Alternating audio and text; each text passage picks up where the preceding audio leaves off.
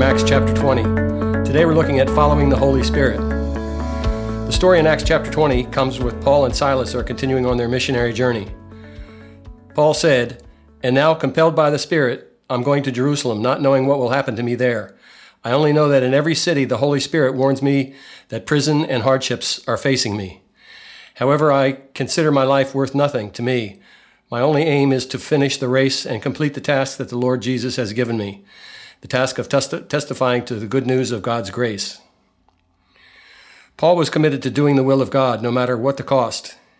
He knew that trouble awaited him in Jerusalem because the Holy Spirit had warned him about the troubles he was going to face. This is maximum trust in the will of God, and Paul was willing to pay the price of doing what God wanted. There are two important truths in this passage.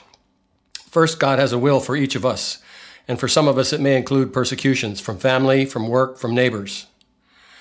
God reveals his will to us through his word and through prayer, and as we listen to the leading of the Lord when we pray. The second lesson is that the Holy Spirit often warns us or telegraphs us when trouble is ahead. This comes through our conscience as well as when we meet daily in prayer with the Lord. Dr. Tony Evans says, "When the Bible says he will guide you in all truths, this is a way of saying that the Holy Spirit will be the steering wheel of your life. There are two ways to get to a destination," he says. One way is to look at the map and figure it out for yourself as you drive. Another way is to have someone drive you who already knows the way and where you're going. The living God knows where you are to go, and he will reveal that through the work of the Holy Spirit. There's a story of two men who were viewing Niagara Falls rapids when one man said to his friend, "Come and I'll show you the greatest unused power in the world." Taking him to the foot of the falls, his friend said, "No, my brother, the greatest unused power in the world is the Holy Spirit of the living God." It is critical that we work with the Holy Spirit in our ministries. How do we do that? First of all, we can talk to him directly and ask for directions in our lives. In Acts chapter 22, verse 10, the Apostle Paul asked for the leading of God. In verse 10, he said, "What shall I do, Lord?" The Lord answered, "Get up," the Lord said, "and go into Damascus. There you will be told all that you have been assigned to do."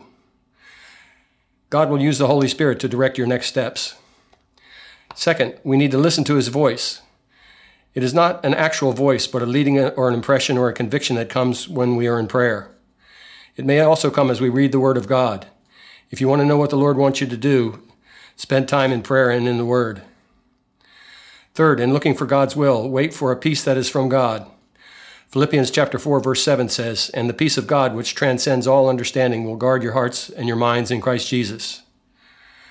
When a sense of peace over a decision that you must make, you know that you're on the right track. Take a step of faith and follow the leading of the Lord to your destination. Conclusion: the Holy Spirit guides us through our own conscience and other quiet, subtle ways. Romans chapter 9, verse 1 says, "I speak the truth in Christ. I am not lying. My conscience confirms that through the Holy Spirit."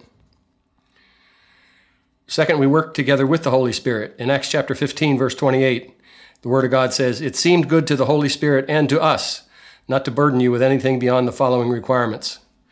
There's a partnership relationship between us and the Holy Spirit. Third, in ministry, we follow the leading of the Holy Spirit, from the big decisions to the little details of what we are doing. Let us remember the leading that the Apostle Paul got concerning his trip to Jerusalem. Verse 23 says, "I only know that in every city the Holy Spirit warns me that prison and hardships are facing me." We can trust the Holy Spirit to lead us no matter what circumstances lie ahead for us. Amen. Let's pray. Father, we're grateful for the ministry of the Holy Spirit in our lives, and we pray that we will listen to his voice through our conscience and through the study of your word. We thank you for this time together now in Jesus' name. Amen.